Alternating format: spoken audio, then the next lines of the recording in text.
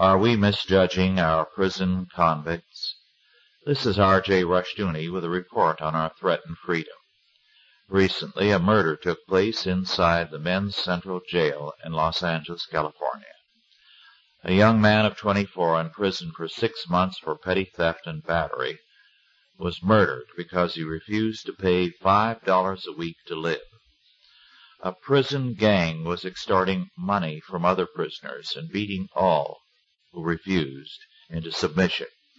This young man, having refused to pay at all, was beaten and kicked to death less than a month before his release date. 15 street gang members were arrested for the murder. 2 were 18 years old, 1 was 24, and the other 13 gang members in prison were between 19 and 23 years of age.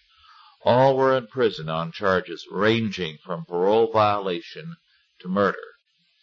This extortion racket was not unknown to the jailers. According to Deputy District Attorney Peter Berman, and I quote, "Any non-gang was to be charged $5 a week to live on the row, and if he didn't like it, he would be beaten up. The jailers would have to remove him and bring in another guy to be extorted."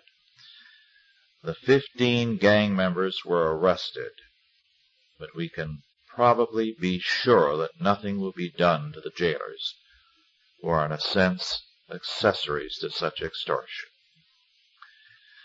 This crime, of course, was only a brief glimpse into the cesspool life of prisons. Homosexual rape is routine in jails. Prison life is a monstrous evil, and yet prisons were originally started as reform institutions. Our problem with prisons is that we begin and end with a false doctrine of man. Humanism holds that men are either naturally good or, at worst, morally neutral. The solution to criminal behavior then becomes rehabilitation, trying to change the prisoner's outlook and lifestyle.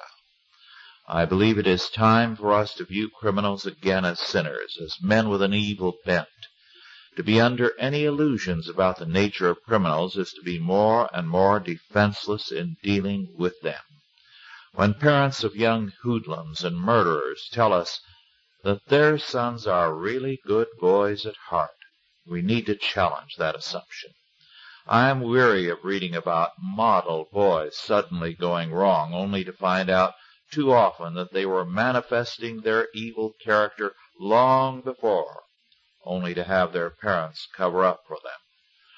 When such people cover up their son's evil, they only encourage him thereby to feel free to indulge his criminality all the more. If we regard our criminals as unfortunate men and boys, we are misjudging them. If we treat criminals as people who are really good at heart, we are fools and suckers.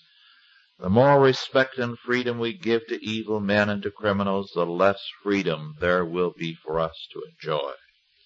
This has been R.J. Rushdoony with a report on our threatened freedom.